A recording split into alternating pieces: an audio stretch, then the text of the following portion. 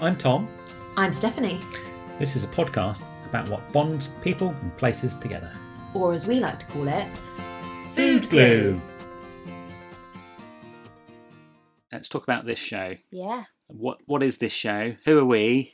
Yeah. Why are we doing it? It's big questions. It's like the meaning of life, isn't it? 42.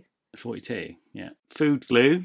We've Yeah. floated that name a few times. Tend to give us quizzical looks, but I think that's possibly a good thing. It seems to be quite Marmite with my friends.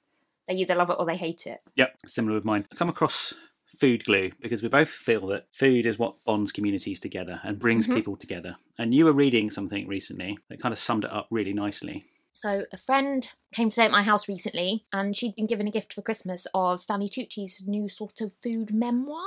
He's got some TV programmes out at the moment about food. I think it's called Stanley Tucci's Italy, actually. The book's really interesting. It's memoir, but with recipes in it as you go, and I really would like to make some, but it's a lovely, easy read, short chapters. You can pick it up and put it down. And now he quotes another book in there, but which I haven't read, but I really enjoyed the paragraph, and I think it speaks to exactly what we're feeling when we talk about Food Glue binding communities together. Stanley Tucci says, "There's a wonderful book called The Great Good Place by Ray Oldenburg.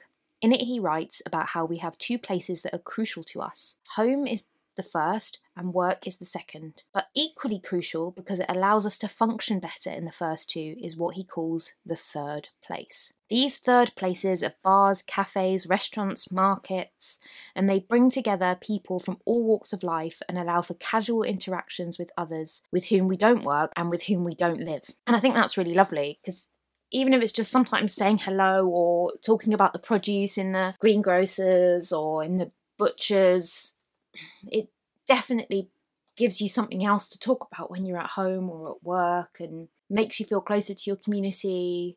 And I think both Tom and I feel that's really important to us, and that's what we want to share with other people. I think it makes complete sense, and it speaks a lot to, as you say, how we feel about food. For a lot of people, food is fuel, or is something they rush through.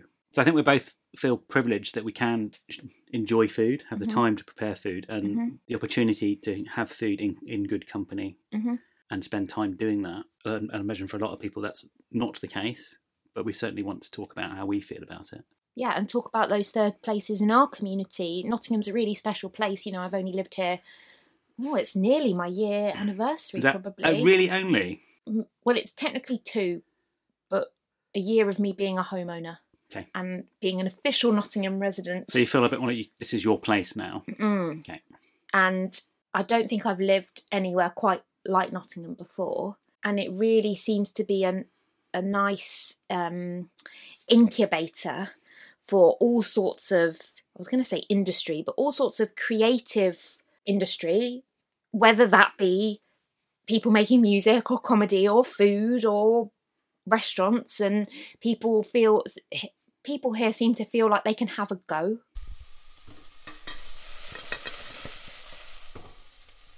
This is our first episode of Food Glue, so I think we probably should very briefly introduce ourselves so you know who's talking. So I'm looking at Stephanie right now. This is like that bit in Bridget Jones where her mother says you have to introduce people with 3 interesting facts about them. Well, should we do that? Yeah. So my name's Stephanie, I'm in my mid-30s, I work in digital marketing by day for a car company. I'm not from Nottingham. I ran a bakery in London for 6 months. I do a little bit of running coaching by night. That sounds a bit seedy, doesn't it? In the evenings and afternoons and weekends rather than by night. And I live in a suburb of Nottingham called Beeston with my other half, Liam, and I have a whippet called Marlowe. Great. So I'm Tom. I'm in my mid-40s. God, that's crept up on me. I also live in Easton in Nottingham. I'm a content creator and influencer in a completely different sphere to this one, which is why it's lovely doing a food-related podcast rather than what I normally do. I live with my partner Jo and her son with 2 greyhounds. I'm from, originally, Camden in North London, which was incredibly multicultural. At the time, and I imagine is even more so now. Something we'll probably talk about in a future episode, because that's where my love of food really came from. I used to jump out of planes, but I never got paid, just for fun. And I'm a triathlon coach in my spare time. And we've both met each other through outdoor activities and a love of food and we thought we'd come together and talk about it. Yeah. And hopefully talk to other people who love being outdoors and eating, not necessarily at the same time. Yeah, so we want to go and meet lots of independent food and drink makers in the area. Yeah. And talk to them about their plans and their businesses and what wonderful things they do. Yeah, and why. It's always interesting to hear other people's why. And why we're doing this is because we want to share some of those places with you and hopefully get more of you out and about and exploring some really wicked places in your local communities.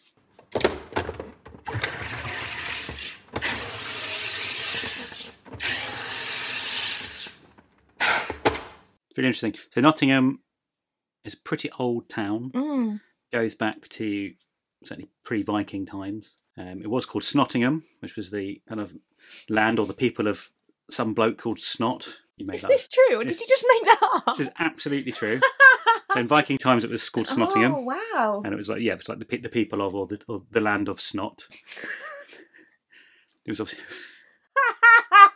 Sorry. There are Roman bits, Roman communities very near where we are, where I'm in Beeston, in Chilwell and Attenborough. They found Stone Age, Iron Age, all that kind of old prehistory stuff, as well as some Roman stuff, early Anglo-Saxon, late Saxon, Viking, Norman, the modern castle, actually is a manor house, but prior to that was a Norman castle built after the conquest. So it's quite an old town. It's been a market town for, I would imagine, thousands of years. So communities have come here to share and trade and eat and sit in taverns and all of that kind of stuff. So it's always, I guess it always has been quite a melting pot. Bring in people for a night out and to eat and to enjoy themselves. It's very much that kind of, it is very much still almost a market town in its traditional sense, as well as, the land of the people of Snot. Older than Robin Hood. Oh, much older than Robin Hood. Our most famous resident. He probably never lived here because he would have been up Doncaster way. Nottingham is obsessed with Robin Hood, obviously, from the tales, but the reality is it was probably up Scunthorpe, Doncaster way. We can only claim the sheriff. Yes. Which is not as good a story. No.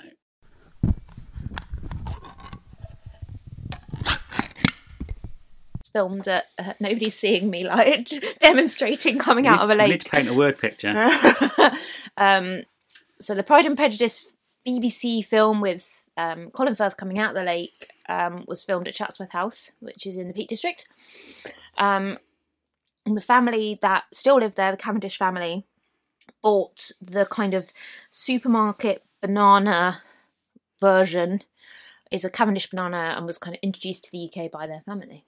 But there was a blight on it a couple of years ago, which is why just before lockdown, I think, you ended up seeing slightly weird straighter bananas in the supermarkets because there was such a big problem with the Cavendish banana, and we're a bit brainwashed in the Western world that that's the only kind of banana. But if you've ever been to Vietnam or somewhere like that, you get little tiny bananas, quite straight bananas, you can get red bananas. We need to start introducing that biodiversity in a bit more, because otherwise our food sourcing is at risk, that if there's a banana blight again, that we've taken it down to such a narrow strain of varieties of bananas that we could lose all the bananas. That's one of the issues with things like wheat and potatoes as well. And dairy comes from pretty much a lot of the big supermarket dairy products. The mass-produced cheese and yogurts all come from one culture, one strain of cow. You see the Frisian cows now, which is why it's so important to buy locally produced cheese and stuff like that. But these 4 podcasts that I had in a row today were all from this book by Dan Saladino called Eating to Extinction, which is about these things. But they were focusing specifically on the fact that we pretty much only drink Robusta or Arabica coffee. And they have just managed to reintroduce some coffee, it's called like Stella Fina or something, which basically went extinct like 100 years ago. And they managed to get 9 grams of beans off their first crop. And so they were literally doing that. I can't do it. Noise, tasting the coffee, and they managed to get exactly. I would point out I can only make that noise because I've currently got a little espresso I've finished mine. Mine's empty. I can. Oh, it kind of works even if it's empty. So they were tasting that coffee, which was super interesting. But the third podcast that had just started to talk about it, I was over it. And now we're making another podcast to talk about the same thing. But it was interesting. Highly recommend heading back towards the food programme. Listen to Dan Saladino talking about coffee varieties and trying to get some of the heritage varieties back. And now I'm absolutely gagging to get my hands on some to try it. So I'll be Googling all the different types he was talking about. Ones from Sri Lanka and all sorts. It reminds me of, I was listening to a podcast. We do a lot of listening to podcasts called History Hack, and they had on someone talking about Mayan culture. And they were also talking about how the sweet corn or maize plant came about, because they've tracked it back to its ancient ancestor, and it's completely different. And they've got absolutely no kind of genetic pathway between this ancient plant and what we now know as sweet corn. They just don't know how they did it. Wow. In quite a short time. Wow. So they genetically engineering by breeding plants, but they just can't work out how they got from this place to this place whatsoever. It's also why people shouldn't be too upset about genetically modified food, because we've actually been doing it for a really long time. Yeah, look at ancient grains or ancient wheat or ancient anything. It looks nothing like what we farm now. Have you ever had any other types of sweet corn? I've had the black and the red varieties. I couldn't tell you the names, but when I've been to like a higher end Mexican or South American restaurants, they've had kind of almost like heritage sweet corn, not just the yellow ones we have over here. When I was a child, I went to Canada over October half term. Might have had some sneaky days off school to make it worthwhile going to Canada over October half. Is it October half term or full term? You have to ask a child. Yeah, I don't know anymore. It's left my memory. And neither of us have school-age children. No, I got corrected this morning because I was talking about I'm going away in April, and I said I've accidentally booked half term off, so I've screwed my boss over because she's got kids, but I didn't do it on purpose. And then somebody was like, it's not half term, it's Easter holidays. It's the same thing. It's when the kids aren't at school and they get in my way. Well, actually they don't, because I live next to a school, but it's quite nice in half term because there's none of them. I've digressed. So I went to Canada, and it's very much like you go to the pumpkin patch and you go pumpkin picking, and lots of very wholesome school holiday activities around the October time of year. And I remember having a number of different corn varieties, and you can buy them as like fresh corn to eat. And there was one called Peaches and Cream because the kernels were peach and white coloured, and that was delicious. But you could also buy them for popping corn. Yep. Obviously, they all pop white. Well, maybe that's not obvious, but once they're popped, they're all white. Okay, interesting.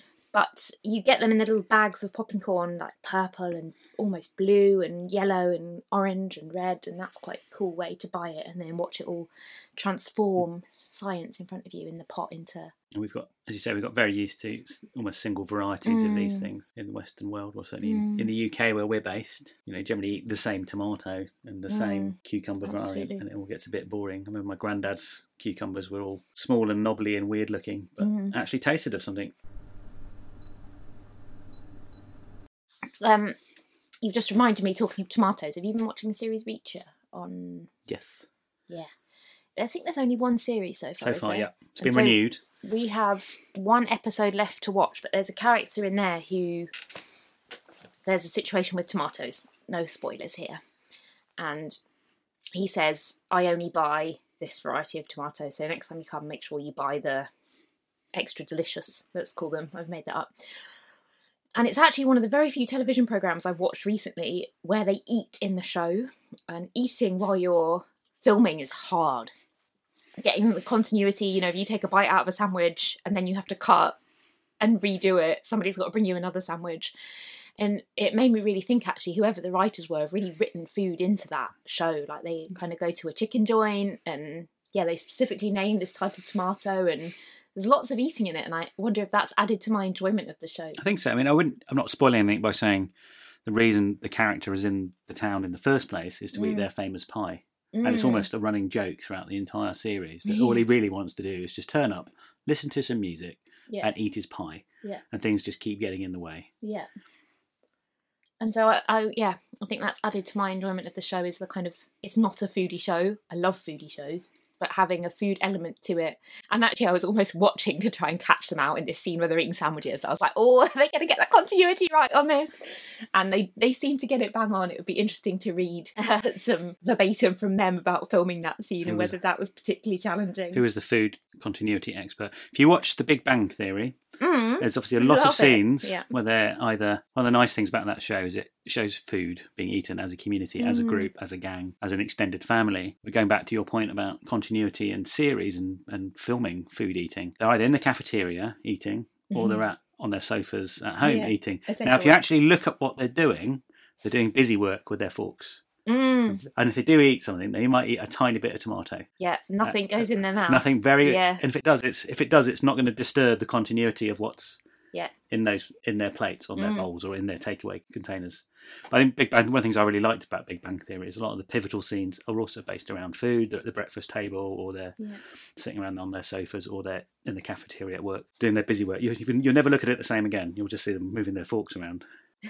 We're going to be watching that. Everything really we're going to watch between now and next time we record, we're going to be looking at food and scenes and see whether they actually eat it, which they certainly do in Reacher. But you're absolutely right. You know, food's so pivotal to society and how we come together as people. So it's important in film and TV, but trying to make sure that like the pizza's not finished if they've got 4 takes to cut, 4 cuts to take. I don't know the right 4 phrase takes there. Yeah, 4 takes to cut into something coherent. Yeah.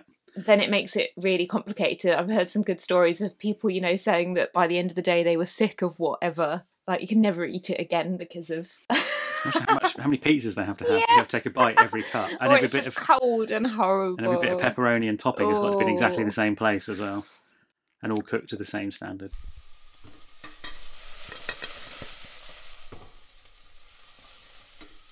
It's a nice digression, actually. I went a few weeks ago to I think it's called Pizza Miso in Nottingham. Have you heard of it? No. It's down in Hockley, and I've heard rave reviews. It's like best pizza in Nottingham. Really excited to go.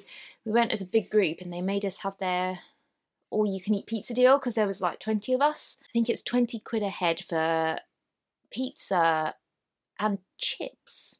They make you have chips.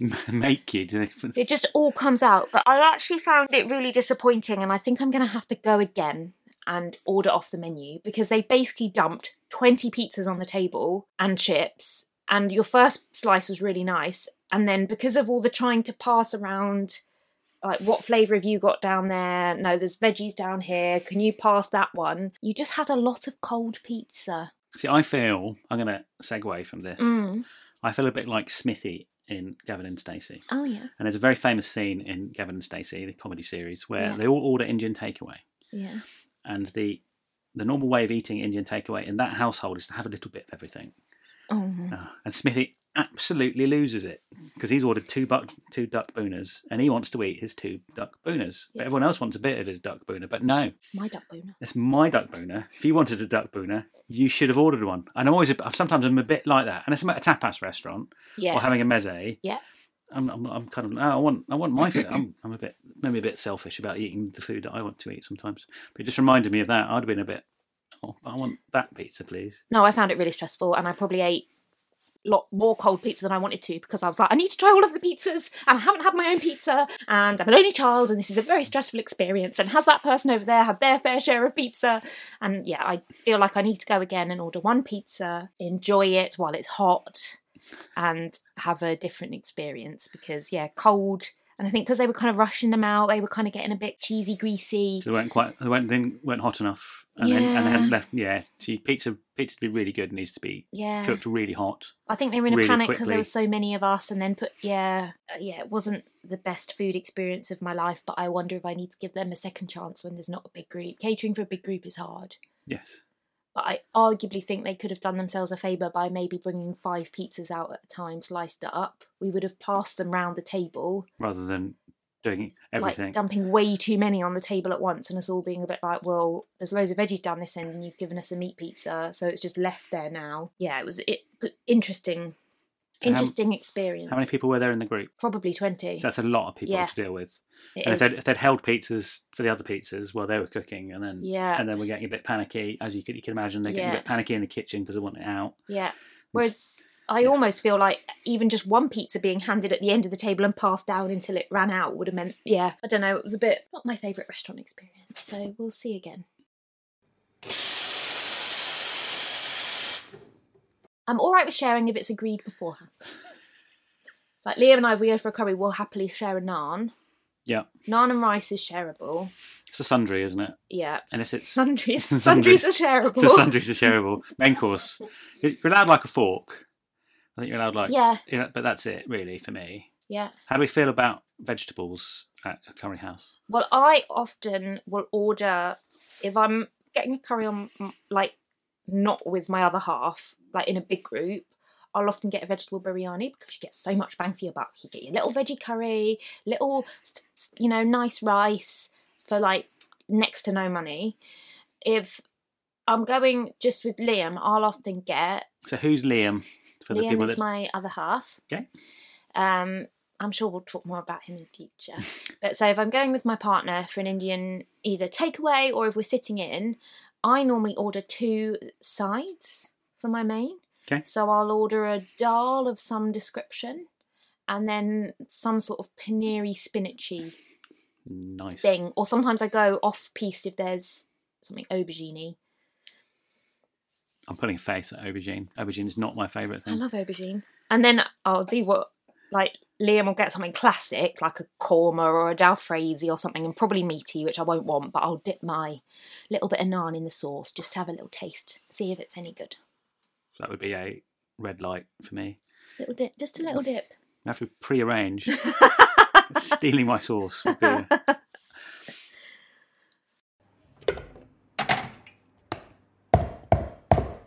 We're recording today in Tom's recording studio, which sounds very professional, but it's actually a shed. And, well, it's a very nice shed. He's just gone to get a cookbook, a prop for our podcast recording, because we're going to be talking to you about Cookbook Corner. Both really keen cooks, and that's something we want to share with you, is not just the places we go out to eat, but what we're eating inside. I much prefer real cookbooks than cooking recipes from the interwebs. I'm lucky I've got a tablet with like a pen, so if I'm cooking and I've got food all over my hands, I can pen through my screen without putting dirty fingers all over it. This might be because my other half's a little bit particular, and having dirty fingerprints all over the tablet was upsetting for him. So yeah, I've got this little pen thing now, which is quite handy. You can't really I just prefer a book. I always write in all my cookbooks, so if I'm referring back to them, I've got notes. And actually, it's been quite fun recently. Two of my friends have got the same Anna Jones cookbook as me, so we often like compare notes after of which ones we've made and which ones we haven't, or which ones we like and which ones we don't like. A couple of years ago, 2 of my friends bought the same cookbook as me at the same time because we were so excited about it coming out. And one of the recipes is just plain wrong, and so we all annotated our books to say, don't make this because it's wrong. It's one of the joys of cookbooks, is you get to write things in them. Hopefully not just, this is wrong, with the big lines through it. We get to see the kind of the saffron stain from your thumb from the last time you made it, or something I'll bring up when I go through my recipe. So we thought we'd talk through a recipe that we've cooked this week. Talk about the cookbook. Some of the cookbooks are going to be recurring because I use this one quite a lot. And then maybe, how the recipe went, and then any additions or changes we might make to that recipe. And these are generally things we cook for our family or extended family. So it's not just heating up beans on toast for ourselves over lunchtime. So Stephanie, would you like to take me through, or take the viewers through?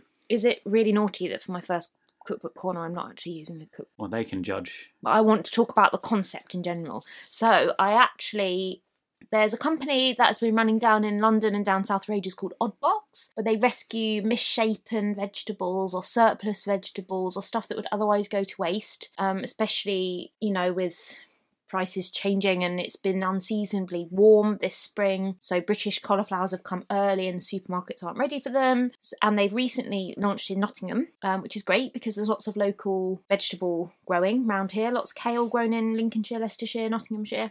So I got my first odd box last week, which meant I couldn't really plan my meals because goodness only knows what I was going to get.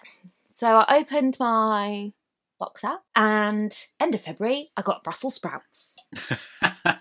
So my brain was like, what am I going to do with these Brussels sprouts? But I also had a box of my favourite tofu, which is the Tofu with More-O's brand. Really good because you don't have to press it. So if anyone's dubious about tofu, I recommend you try that brand next. And so I just Googled Brussels sprouts and tofu and found a recipe for roasted Brussels sprouts and baked tofu. And it was great. It made me do stuff with the veg that I would never have done before. So the recipe was pure Brussels sprouts, but I actually added, you just sort of chop the ends off, cut them in half, toss them in a little bit of olive oil, salt and pepper, put them in a roasting tin. I had also in the odd box some carrots, so I chucked a chopped up carrot, chopped up small in there. And other top tip I learnt recently is that you can eat cauliflower leaves. I did not know that. And they are best roasted or stir-fried. So I thought I'd chuck a few in, and if they're weird, it doesn't matter. So I cut up about half the leaves off the cauliflower, pop them in. So that goes in the oven to roast off. And then the tofu, I'd never done this before either. Chop it into tiny little pieces, put it on a little bit of kitchen roll just to take the last bit of moisture out of it. Then toss it in another roasting tin in olive oil and soy sauce. Then sprinkle with corn flour and keep shaking the tofu until there's no corn flour left. Okay. Yep. It like soaks it all up. And then you just shove everything in the oven for half an hour, turn it halfway through, and then I served it with noodles. In the recipe there was a sauce recipe, but I actually just bought some from a great Nottingham supplier called Gigi's at the market, which was a tahini and soya sauce. So then I just took all the roasted bits out the oven, put them on top of the noodles, put the sauce over, some sesame seeds, dreamy. And I've never had roasted Brussels sprouts, I've never had roasted cauliflower leaves, and I was a happy chicken. What? And the tofu was super crunchy. In fact, Liam asked me halfway through what it was. That's cool. What's this? Because I eat tofu a lot more than I used to. I eat a lot more alternative protein sources these days for various reasons. And yeah, tofu used to really turn me off. It's got a lot better. It's got a lot, and the texture's got a lot better. As much as you talked about, comes pre-pressed. It's much more interesting. But it just tends to need a bit more preparation to it. You can't just chop up a bit of beef and whack it in. You need to do stuff to make it interesting. Whereas this one was quick enough that you didn't have to premeditate the meal. Because we normally marinade for a long time to get some stuff into it, but we have also used the corn flour trick when we're grilling tofu. It's the same thing. So I'm looking at a very pink book, which a lot of you may be familiar with, which is the Hairy Bikers Great Curries. If you're familiar with the Hairy Bikers from the TV. And this is a really good, accessible curry book. Sometimes they kind of say use curry powder, and they don't really tell you where the curry powder comes from because it's in a previous recipe. But generally they're all from scratch. Generally, you will also using whole seeds from start, roast your seeds off, grind your seeds to make your own paste and your own base up. I haven't done that for ages. I need to do that again. Absolutely phenomenal. We did this during lockdown. Yeah.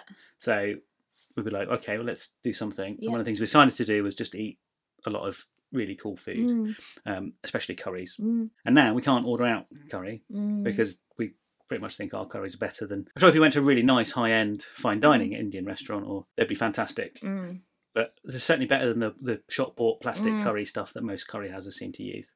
So yeah, from scratch. And the one I'm going to talk about today was an all-in-one lamb dansak. Before you start, just on the grinding thing, it sounds like a real faff, but actually when we got a new coffee grinder, we kept our old one, and that's now a spice grinder. Yeah, we've got a little one. We've got the same, yeah. We've got a big one. Sometimes depending on how fine we want it, sometimes we've got a couple of pestle mortars. Yeah. And also if I'm feeling like I need to get some aggression out, I can just bash them, just roast them off. It takes a minute.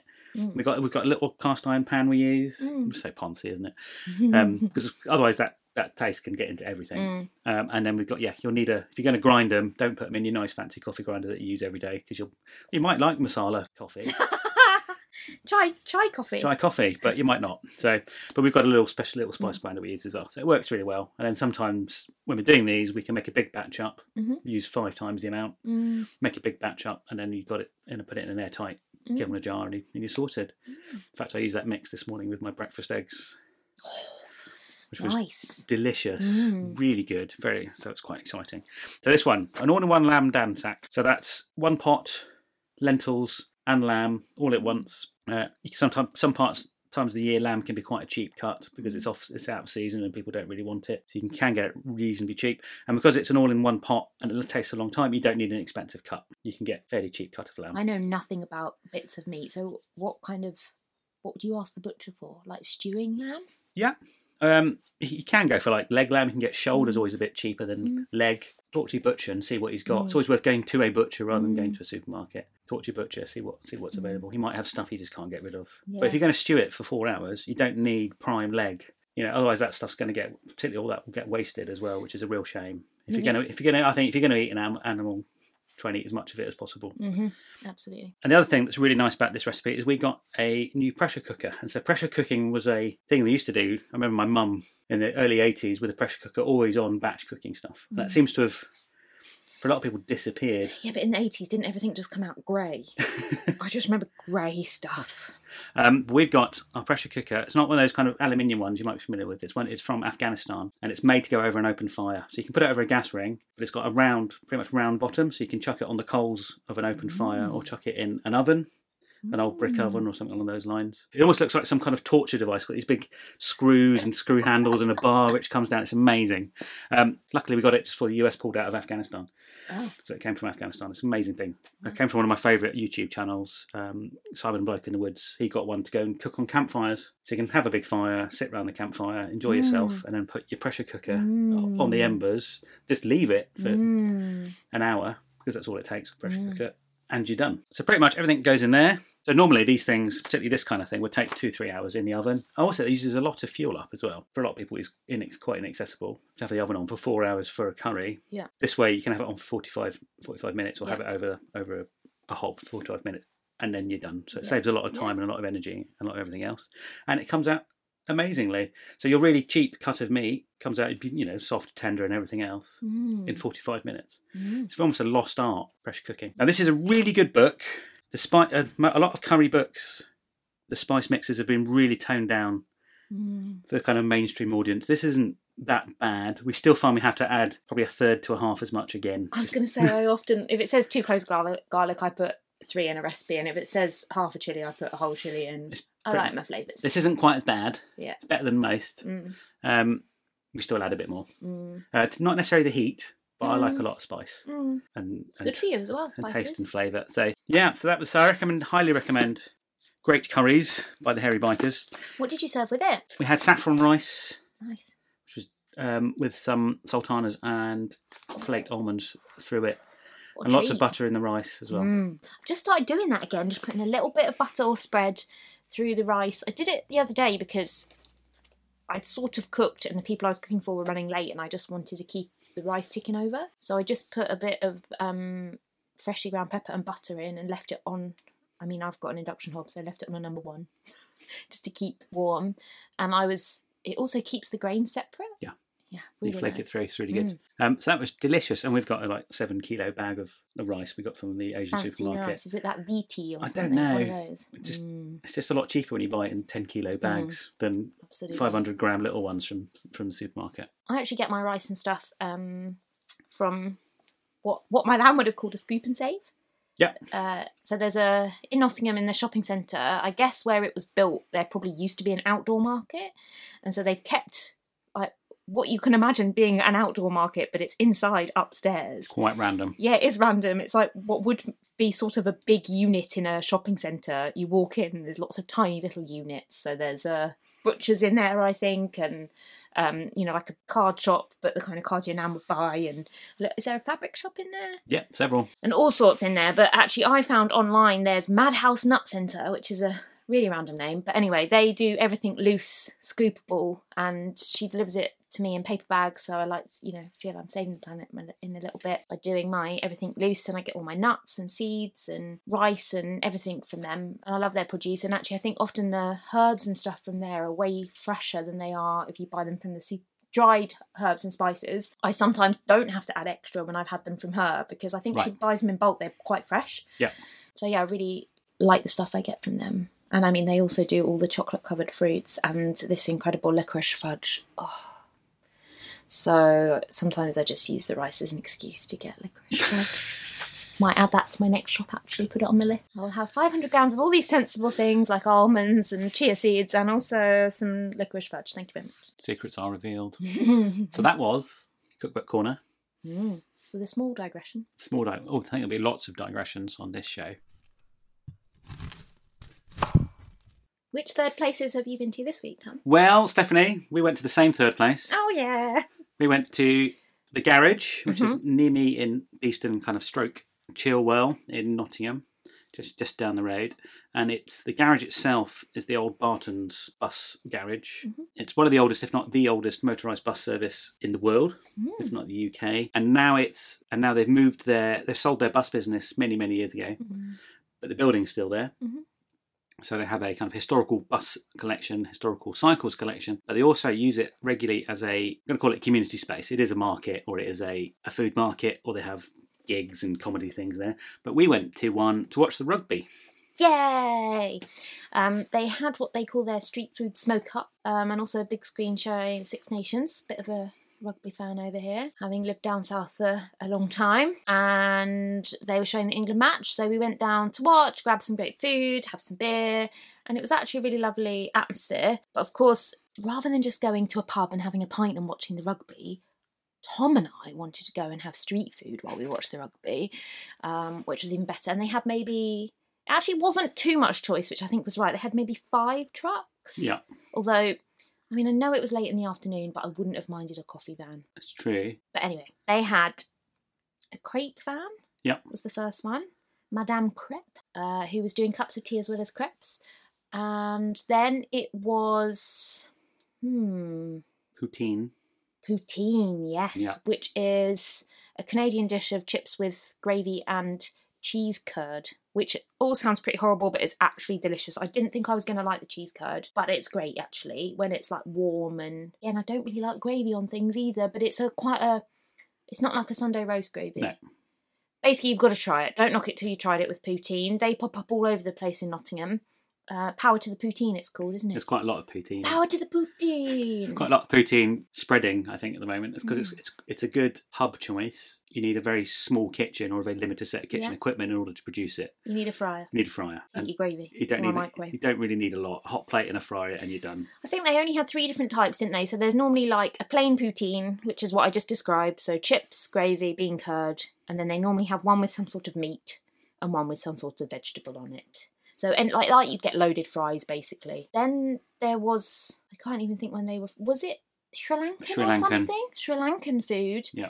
Which I had their jackfruit number. I enjoyed it, but I wished I'd tried something else. Okay. I don't think it was their best dish. Then there was it Zenzero's doing the pizza? Zenzero's doing pizzas. Did they have, did you go to that, the pizza stand? I had it before though. Do they have a wood-fired pizza oven in their movable truck? Yes. Wow. So that's pretty cool. So they do really good pizza, generally, because pizza really should be cooked very hot and very fast to get it, to stop, as you talked about earlier, to stop the cheese being all greasy. It just needs to cook.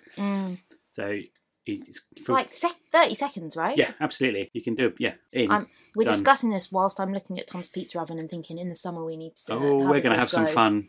Have a good go. Get some good crackling fire noises. So we've got a wood-fired pizza oven in the garden. Again, very lucky. Needs a burn, really. It's such a faff to use. We only tend to use it when there's big groups around. And obviously, the last couple of years, no big groups. With the plague, it's not been possible. I'd love to have a go as well if it's on. Like, get a loaf of bread in there. Oh yeah, totally. We put stews and baked bread and... Oh, and we could put some brownies in there at the end. Webber have got a good barbecue brownie recipe that you can shove in at the end and like leave in the embers. And you almost want to just give everyone a biscuit and let them scoop it. Put the curry in the pressure cooker. Chuck it on the embers. If you're going to do that burn, get it to... We've had it up to about 700 degrees. And it will do a pizza in 30... Centigrade? Yeah. I don't even imagine it. The whole thing goes white inside. All the bricks, wow. all the fire bricks start glowing white because they get so hot. Wow. It'll do a pizza in 30 seconds, if and that's slow. So that was great. There was the American Smokehouse, which was, I had loaded fries, very typical loaded fries. It was very nice. I'm not sure how much work they really put into their stuff. It's very much assembled from store-bought sauces. I think they did a bit of chopping on some of the veg on top, but very much could see it was packet. It was the packet cheese. It was the packet. I think they smoke their own meats, though, don't they? I think is that their USP? Yeah, I think it's so. The pork they put on top was down there. I think their pulled pork was their pulled pork. Obviously, they do that off-site. They do that back at home. But the rest of it, I felt a bit like. Okay, it would have been nice if you'd made your own. Don't get me wrong, it was very tasty. Yeah. Probably too much salt. Yeah. But I don't eat a lot of salt. And I enjoyed it a lot. I just felt I would have been better if they'd hidden the fact that all the sauces had come from the cash and carry. Yeah. I might have felt a bit better about it. If I put them in squeezy bottles first, I might have felt a bit more like, just felt a little bit let down. But it was very tasty, and I did probably think I enjoyed the most. And then there was a Bengali street food vendor next to them, which I also went to. So I had what they called a naan wich.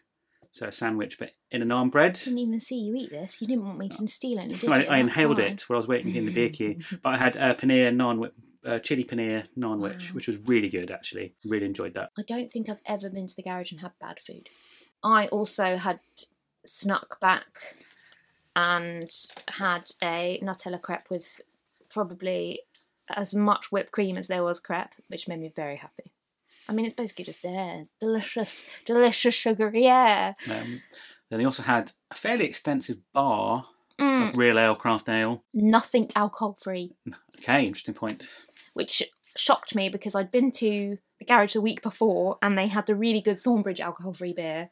So I'd said to my other half who doesn't drink, it's fine, they've got that great Thornbridge beer you like. And I think he almost threw a paddy until I went, don't worry, I'm going to get you a cup of tea. I ran off and came back with a cup of tea. Should have nipped to the Co-op down the road and got I should have just snuck some in. Snuck some punk AF in. I didn't even think of that. Well, next time. Next time. I'll just take it with me. Or just tell him. I did tell him.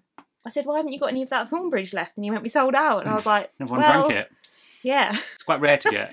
I've tried a lot of alcohol-free beers and I find it quite rare to find one I actually like. So that would have been good. But in general, it was lovely. And we had a good group of friends from various places. Yeah, it was a weird little mashup, wasn't it, actually? But it was lovely to have, people coming together, just like we've been talking about, at the third place. Yeah. Our little community coming together for a common cause. Yeah. Which was allegedly to watch the rugby, but was actually just to hang out and see each other.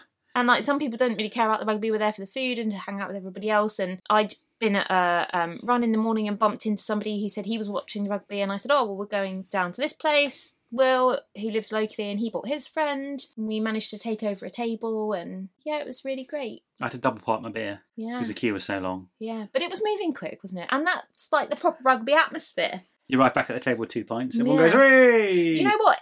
Last time I went to the proper rugby at Leicester, which was fun, I went to see Harlequins versus Leicester. I think, the only Harlequins fan in my stand, sat right at the back, but shouted proudly. And if you've never been to a rugby match, everybody sits mixed in, and it's like good banter. Like, I just kept getting hilarious banter from, being almost one of the only women in the stand as well, in my Quinn shirt. Come on, you Quins! At the back of the stand. But anyway, they now have, and this must be new, stacking. So the pint glasses have got handles, and the handles stack. So you can carry 4 or 5 pints in a oneer. That is smart. Yeah. I want to investigate this. It was really good. And rugby's like the only place I have to drink Guinness at the rugby. I don't know why, it's just the rule. So what do we think overall of the garage? Loved it. Could be warmer. It is in a big old depot, bus depot. Which at this time of year is chilly. So they could put patio heaters in. I guess there might be some issues with gas heaters inside in a building though. And I think they're a victim of their own success. I almost think it's well known that they do the street food smoke up, and so a lot of people were just there to eat the food and have a sit down and kind of didn't realise that there was going to be a load of rowdy people taking up seats to watch the rugby. So they almost need to make the rugby bit maybe standing and have the seats, have a standing bit to watch the rugby and seats. Well, they're doing else. The England-France game, they're doing tickets. That's ticketed. Good idea. Rather than just turn up, because it was busy. And we could always do the street food bit outside, like people can come in and get takeaway. But the food was amazing, and anything that I ate, I would try other stuff or try the same thing from the stalls again, for sure. Yeah, I absolutely enjoyed everything I had. I think your point about no alcohol-free beer is quite a good one, particularly in today's climate, where a lot of people don't want to drink. Yeah. I think that's really important. So in general, brilliant. So that was how we got on at the garage.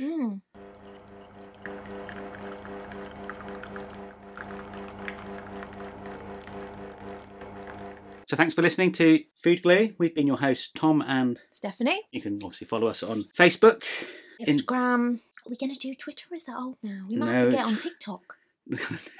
On the TikTok. On the TikTok. I'm a bit old for TikToks. But you can also find us on all of your normal podcast networks. Please like, share, review, tell your friend, tell your neighbour, tell your dog where we are. And we'll see you again in a couple of weeks. Most importantly, keep cooking. Yeah. And we'll see you soon.